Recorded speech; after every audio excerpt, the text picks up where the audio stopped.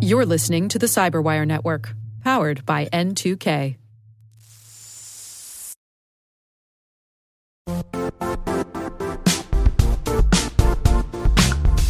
The IT world used to be simpler. You only had to secure and manage environments that you controlled. Then came new technologies and new ways to work.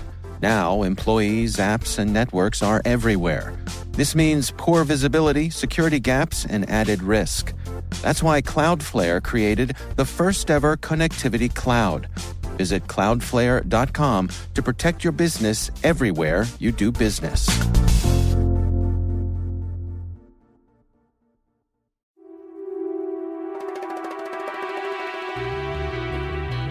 Hi, and welcome to SpyCast, from the secret files of the International Spy Museum in Washington, D.C. I'm Dr. Vince Houghton, the museum's historian and curator. Every week, SpyCast brings you interesting conversations with authors, scholars, and practitioners who live in the world of global espionage. If you have any questions, comments, or concerns about SpyCast, or if you want to suggest someone who might be a good future guest, email us at spycast@spymuseum.org. That's spycast@spymuseum.org. Also, if you like what you hear, and even if you don't, please take a minute to review us on iTunes or whatever platform you might be listening. We're always looking for ways to make SpyCast better, and you can help.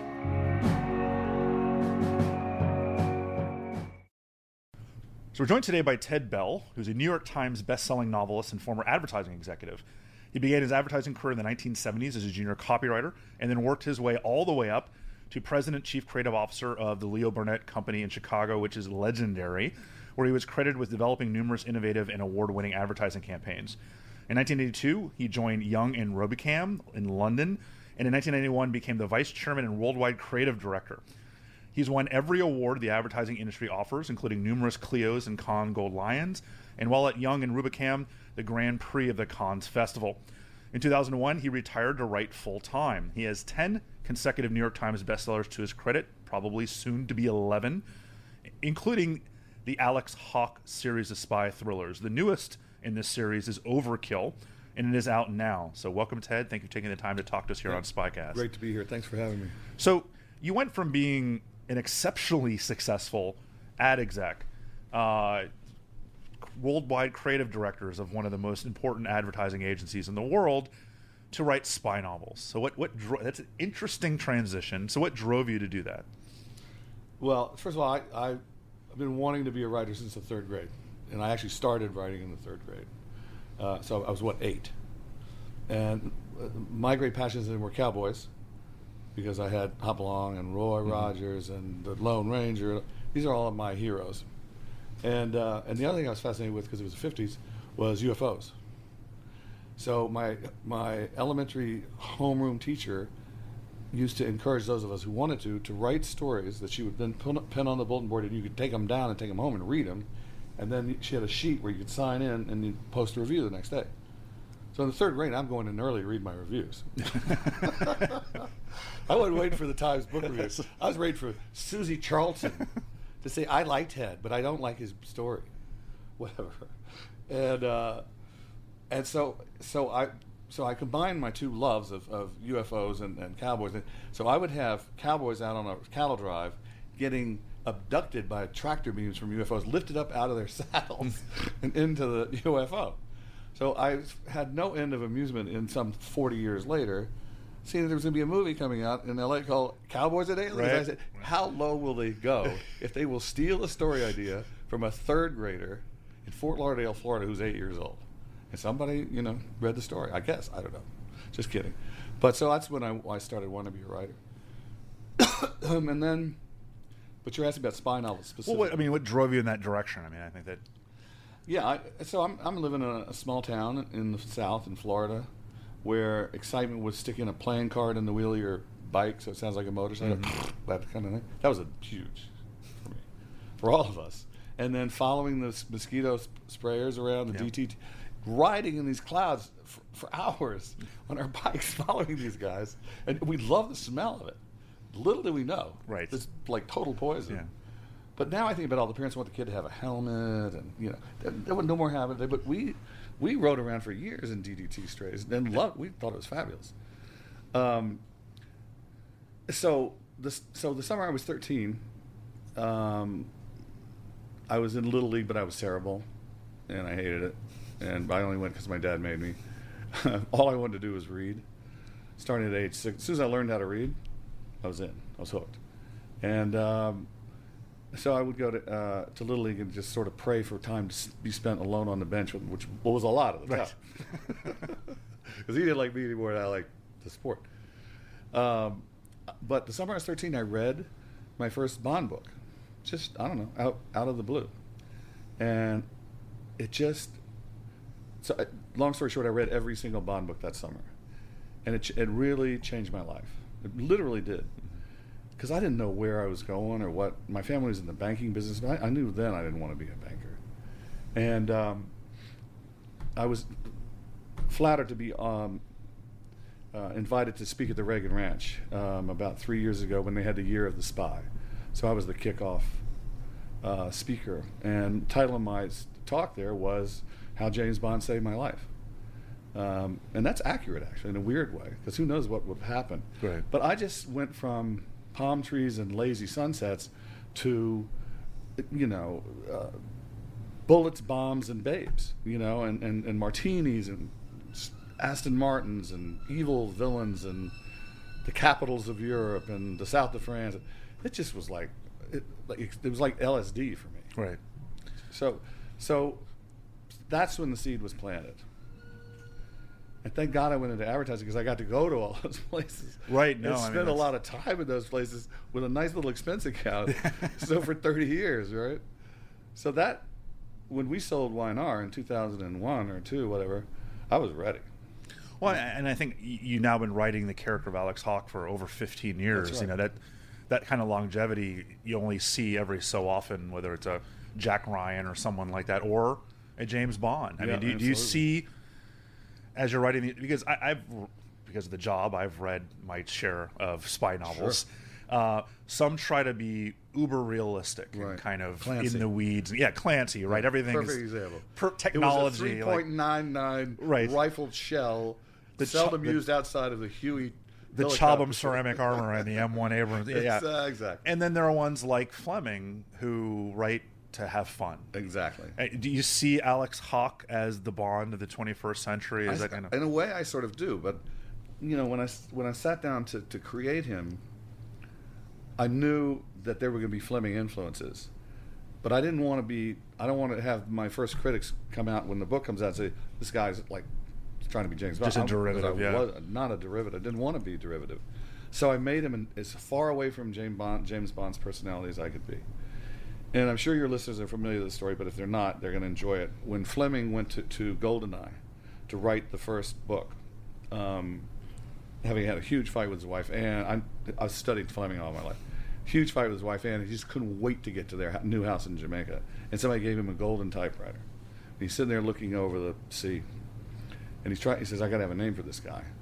So his idea of Bond from the get-go was a bland, and he actually used that word, a bland civil servant.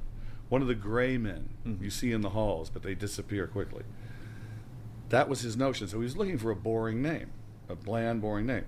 Do you know this story? You already know. They may not. But they may yeah, not. Go ahead. Okay, so he's got his books on the shelf, and he looks up and he sees this book called Seabirds of the West Caribbean by James Bond. He goes, James Bond sat down in the gloom of the casino at whatever. And so that's where he came up with his name. An American ornithologist. Yeah, an American James ornithologist. Bond, There you go. And but I didn't want a bland name, so I thought Hawke. Well, the names. I mean, there's no bland name in any of them. No. They're all. You read them, and you're like, okay, there's a twinkle in your eye when you're coming up with these names. How about this cowboy at Overkill? Do you like his name? You can't say it on the air. No. But yes. I mean, I can. We say shit all the time. Okay. So I just love having a character named Shit Smith. Yes. I mean, I think Shit will outlive all of us. He is the baddest of the bad. Yeah, and you can see that if you try. Well, let me give advice for anyone who goes out and buys any of these books. If you read it without knowing there's a tongue firmly planted in the cheek, then you're going to be like, what is this? This is so over. No. I hadn't met you before today, but I just imagine you writing this, just kind of chuckling to yourself the whole way through. Okay, Absolutely. I mean, when I thought of that name, Mr. Smith, I was tap dancing around the room. I said, I got to just make this the baddest guy on the planet. So one thing I actually found, I mean, I'm half joking about kind of the tongue in the cheek, but there's actually some obvious preparation that goes into writing these books. You know, there's locations around the world. There's going back to writing your first book. There's kind of understanding how the spy world works. So how do you prepare for writing one of these? It's not just kind of sitting down and writing off the top of your head. There's obvious preparation that goes into this. Well, a couple of things. When I decided that I could not, at the time when I was starting, everybody, all my competitors or everybody was writing about, Al Qaeda and variations thereof, and they're all doing it, and I can't do it. First of all, I don't like sand. I don't like deserts and camels. You don't want to have to go do your research in Sana, Yemen. You'd rather go to and nude beaches in the southern. That's just Yes. me. Just call me crazy. And I can never pronounce all the names. And this is not a racist comment. I just, the names are like 15 syllables long, and I just couldn't see myself writing those names. So I said, you know what? Putin. And because I was fascinated with the guy. And so I started by just reading biographies and just getting inside his head, because I knew if I was going to make him a real character, I wanted to feel comfortable saying things and acting like he might under certain circumstances, or just be in his head. Mm-hmm. And then when that was done, then I went to Russia because I'd never been, and I just had to see Moscow and St. Petersburg and all these places. Not so much for like, oh, there's a restaurant there, but just the feeling of it, Right. And the street, and the mood of the place, and so I did.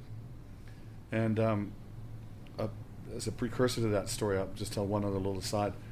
Obviously, you meet people in the community, when you do this kind of stuff, and so I had some good friends that were helping me, and one of them was a professor at Cambridge University, and he was an advisor to me on technical things or political things, geopolitical things, from like the second or third book. So he was a really good friend of mine, and so lo and behold, fifth book, sixth book, seventh book, something like that. I was doing a book signing in Barnes & Noble on a rainy night, and there he is, my friend, who was in town and heard about it and showed up, and he had another guy with him. You're going to like this story. I know the story, but go ahead. You already know.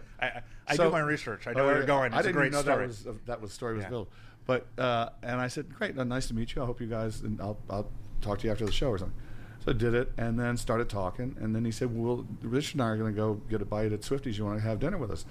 He'd love to talk to you some more. I said, yeah, sure, I'd love it. So we go to dinner, have a few cocktails, and the whole time he's asking me about, where did you have this idea of Putin? No. How did you, that you think the Baltics, or you think the or what is going to be where he's going to go next, or whatever. And I said, I just make it up. And he said, yeah, that's good.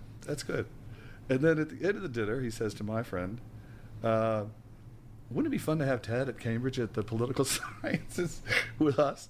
Because he doesn't think the way we do. It'd be fun. And the guy turns out to be Sir Richard Dearlove, who was just recently getting ready to retire, I think, at that point, but was still then chief of MI6 and was going to leave and go be master at Pembroke College, Cambridge. So I went. And I spent a year, 2011, 2012, and it was spy heaven. Because everybody's a spy there. Right. Everybody. Well, I mean, that's an interesting concept about bringing in fiction writers, because they certainly think a very different way. Yeah, we do. And sometimes people are so caught in kind of the formal, regimented way of thinking about threats and thinking about possibilities that they're just not willing to look outside the box. What are the preconditions? No. I just go right to the chase. And what during that year, what was your day-to-day? Like, what were you doing? Well, I was attending lectures, and I was going up to the Naval College in London to hear, all the Royal Navy guys in one room talking about what's happening in the South China Sea. What are we going to do about it? I was attending lectures, and one of the things I had agreed to do is I would write a book with Cambridge as the setting and portray the college, and that was easy to do. Oldest university in the world, I think. And it was like wandering around a Harry Potter land. I mean, those rooms that go on for a mile with the tables with the candles and the guy, and it's accurate. Yeah. because every Friday night there's a master's dinner, and you're sitting up at a table on a dais, and you're just staring out of a sea of kids are getting so hammered, by the way, that they're like falling out of their chairs by the end of the night.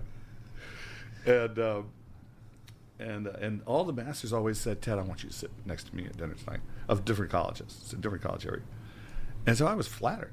So I said to my friend, that's really nice, that every time the masters at the cocktail party at the master's study say, Ted, I want you. He said, no. Don't flatter yourself. I said, well, they do. He said, yeah.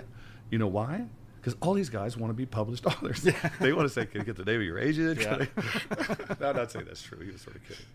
But it was fun. But I just will tell you one moment. I was in a meeting that Sir Richard was speaking in. And what do we call it? Not house rules, but there's a rule where it's a code of silence.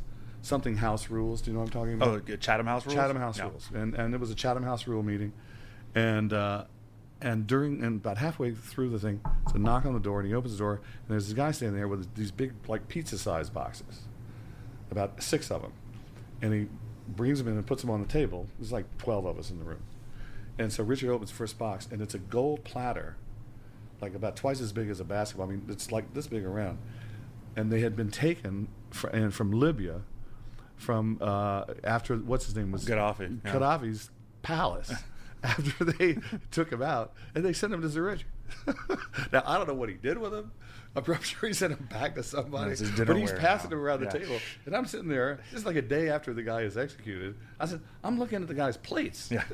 Anyway, that's a little moment of Cambridge history for you. No, what's interesting to me, many times talking to authors, because everyone kind of treats their craft in a different way. Some people write and then kind of change things as they go along, kind of more stream of what direction should I go in. I do that. Others sit down before they write a single word and map everything out in every direction. Is that your process? Do you know what the book is going to look like from a skeletal sense? No idea. No idea. I know who the bad guy is. I know who the girlfriend is. And I sure as hell know who the hero is. Yeah.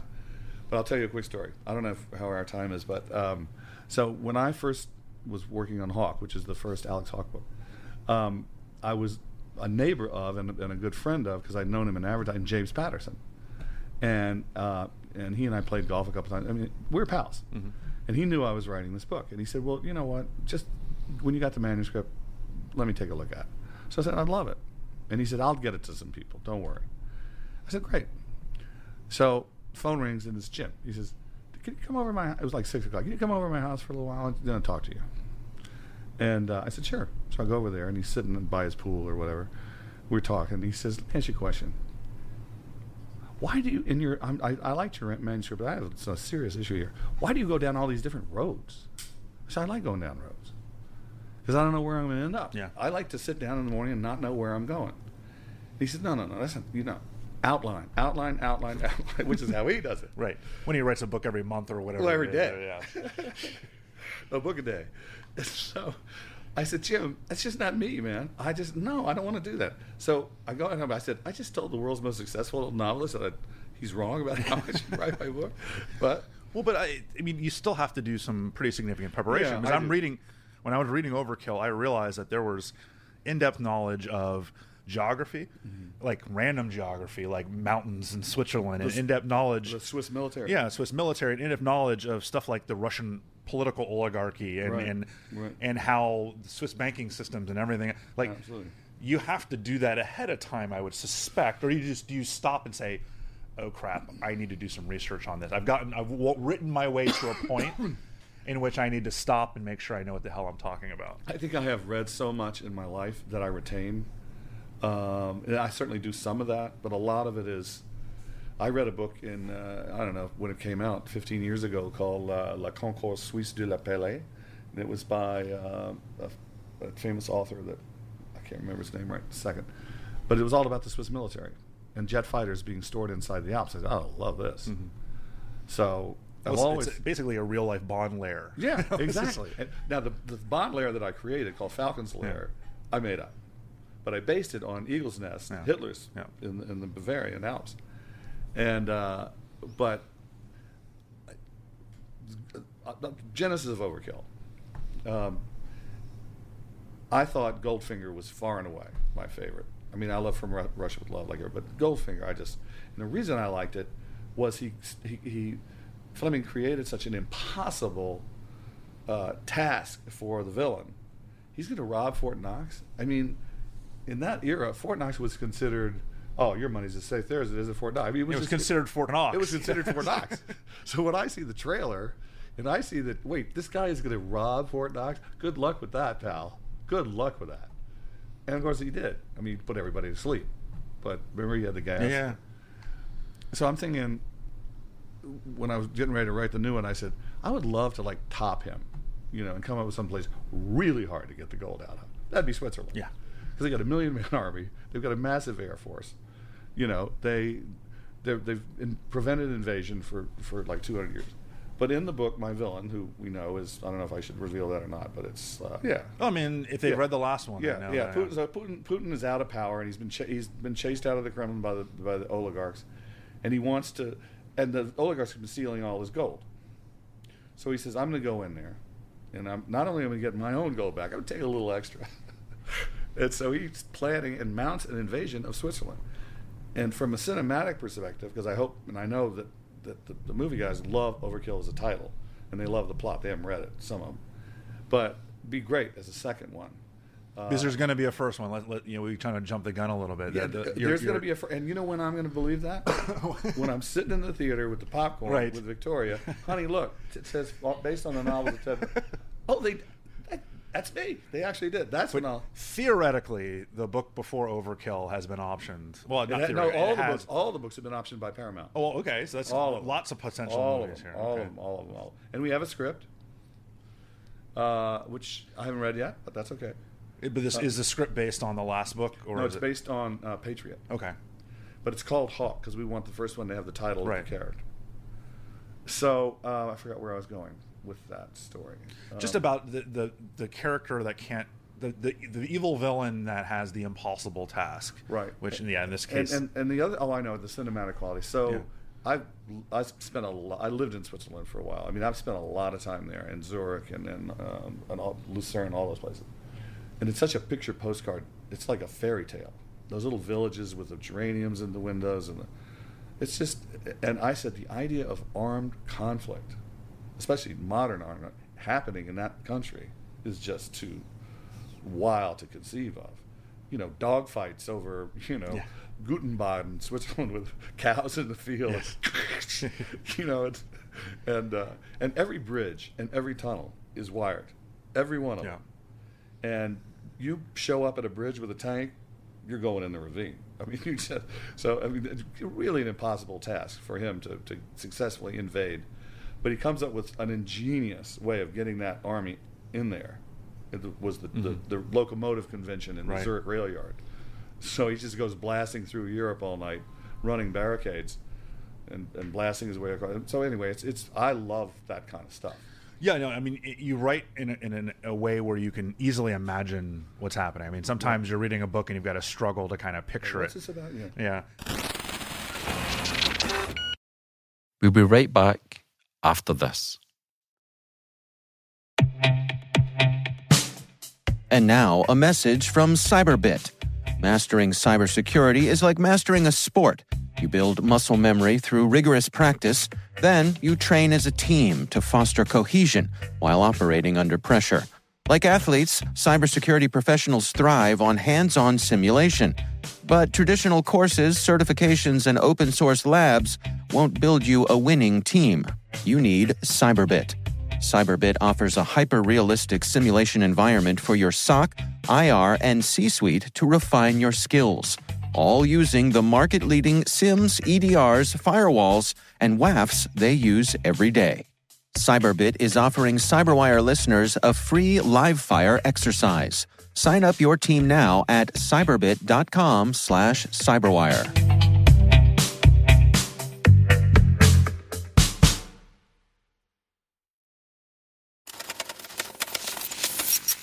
Is it important to have a really good baddie? I mean, I know that sounds kind of trite as a question, but is there a paucity of good bad guys in a lot of the spy novels that have been written since Bond? I mean, Fleming always had the great bad guy, right? Bigger The than villain, life. bigger than life Yeah. villain.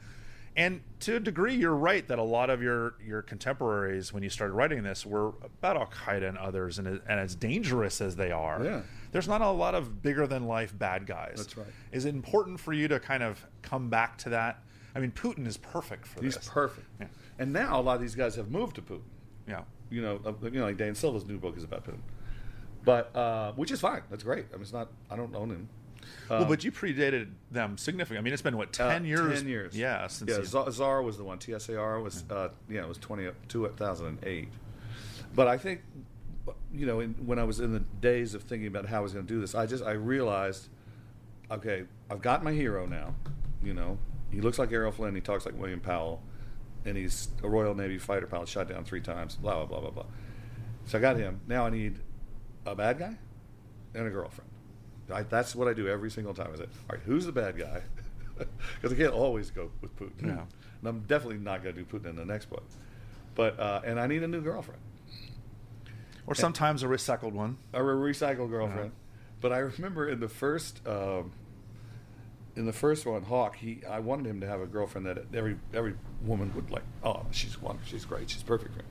So I created this Victoria Suite, and she was a child psychiatrist from Washington who worked with children who had learning disabilities. And she was also a kind of a Beatrix Potter children's illustrator and writer of fairy tales, Peter Rabbit kind of things.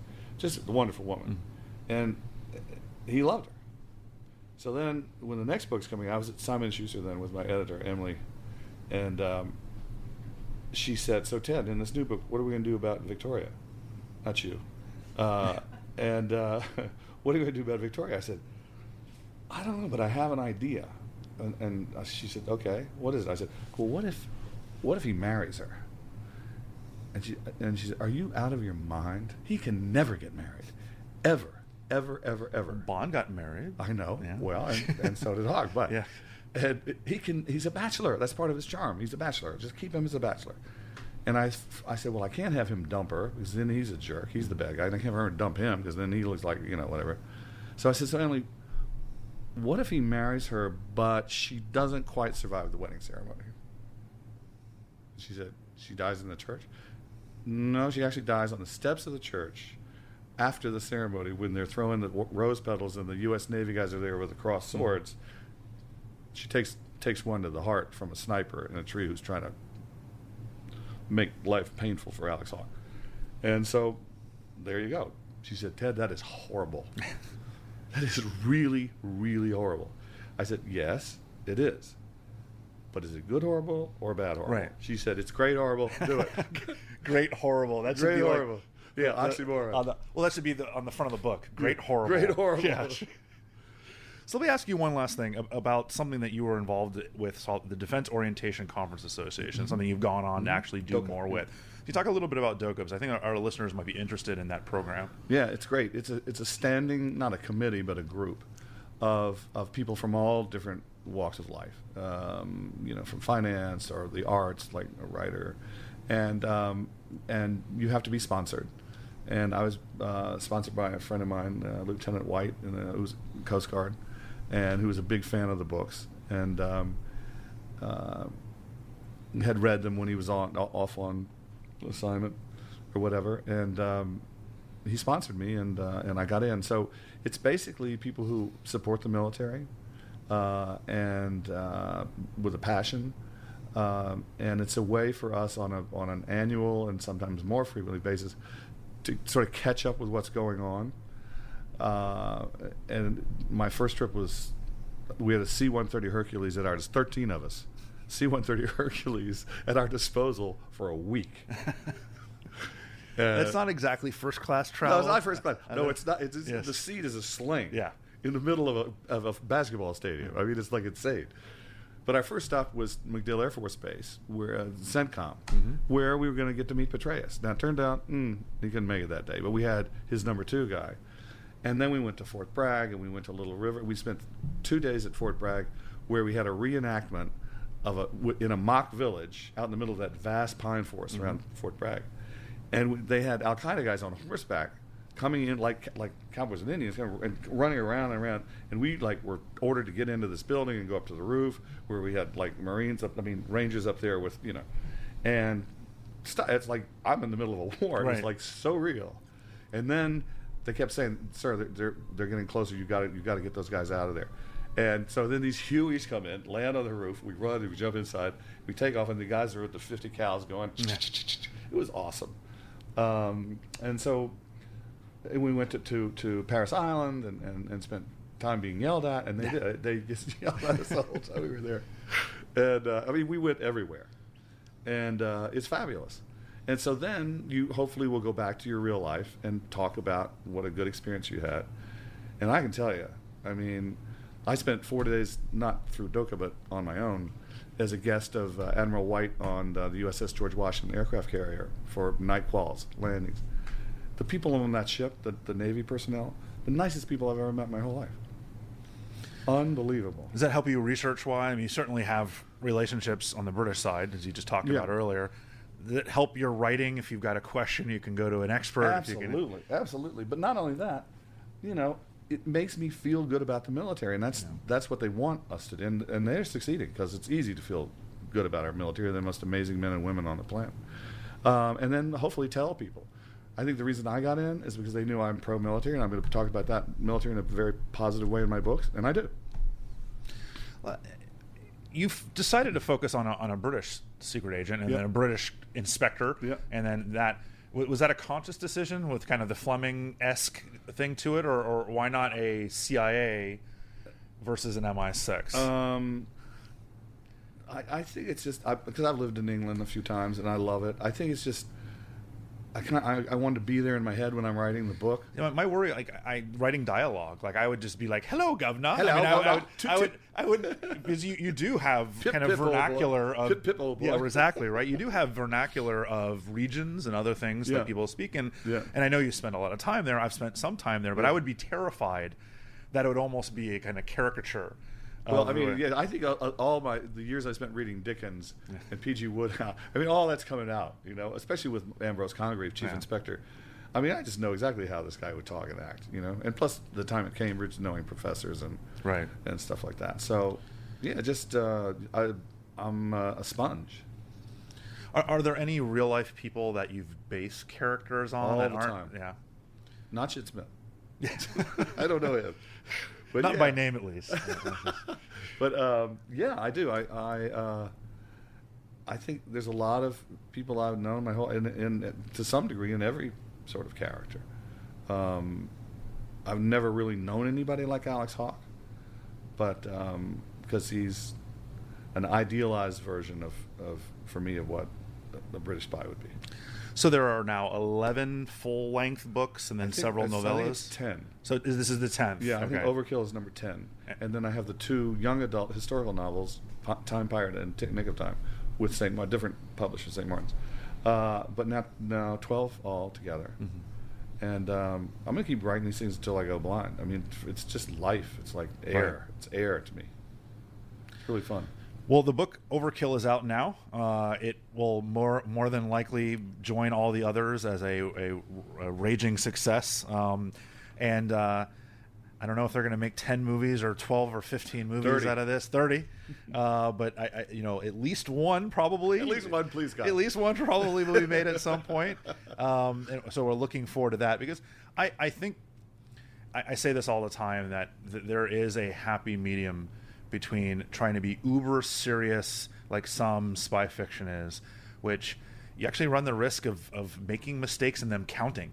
Oh, absolutely. Right? Because if you're trying to portray a narrative that's supposed to be real and you're not. And you have a safety on a Glock. Yeah, that's a problem. You have a safety on a Glock, you're going to hear from people. That's a problem. But if, in this case, I get asked all the time, what do you think about spy fiction? I'm like, well, if they're not taking themselves too seriously, I love it. Yeah. But if they are and they screw up, then I'm the worst. I'm the worst person to be around. I will never write a realistic spy novel based on that comment. Yeah, it's like a doctor in like a ER show or whatever. But if you're having fun with it, I love it. And so I enjoyed. I've read Overkill, but I certainly went back and checked out some of the other ones. And the character's a lot of fun. and so are the books and the stories. I just imagine you just like chuckling to yourself the entire time you're writing these. So, Ted, thank you so much for taking the time to join us today. Ted Bell is the author of now 10 consecutive New York Times bestsellers. The newest is Overkill. We appreciate you taking the time. I really enjoyed it, and I'm being totally honest about that. It was a great pleasure. Thank you. We appreciate it.